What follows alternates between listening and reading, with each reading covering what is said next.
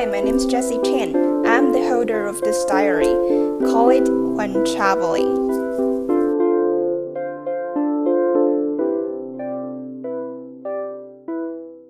It seems time flies faster here.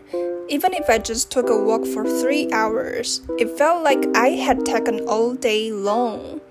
The sky became dark so fast that I often had an illusion telling me, "It's late, it's time to go home." December 6th, 2021, in Stockholm, Sweden. That was quite a calm day. All I did was taking a walk around the hostel I stayed. Oh, speaking of this, I always have an insistence to explore the area near the hostel I book, so I plan to do so on my last day in Sweden. That morning, I woke up at 10:30. After eating the passion flower pudding with chia, which Colleen recommended strongly, I stayed in room and wrote my journal. The reason why I woke up that late and didn't go out directly is because I felt like I got a cold. Oh, I'm pretty sure it wasn't COVID, because I just felt slightly dizzy.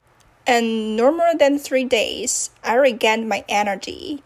I rested until 1:30 and then went out. On the road, I stopped by a national brand of Sweden. I then decided to go inside and buy a beanie because I blamed my cold on not wearing one. After I got one, I walked confidently, like there was a magic protection. I felt like I didn't need to be afraid of cold anymore. Keeping walking, I then found myself at a coast. There are some ships stopping there, and just right in front of the coast, there's a big brick building. It seems to be a rented space for different type of companies. When I stopped by, I was thinking, wow, it must feel good to work in an office like this. Through the window, I can see the seemingly comfortable environment inside. As to the exterior, seeing the gradient blue sky with an array of streetlights unreservedly shown up right after getting off work, it's so relieved, right?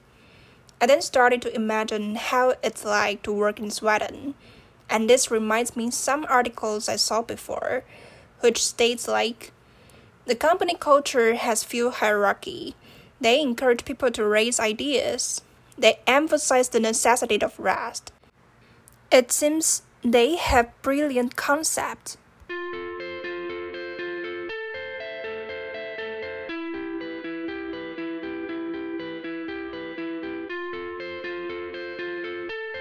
To be honest, I wasn't impressed a lot by the things I saw in Sweden.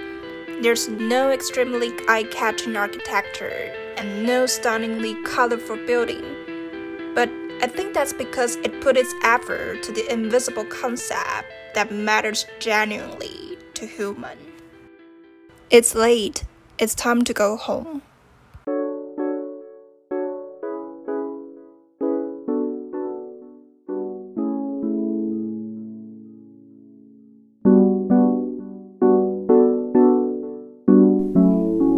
Written by Jessie Chan. Thanks for your reading.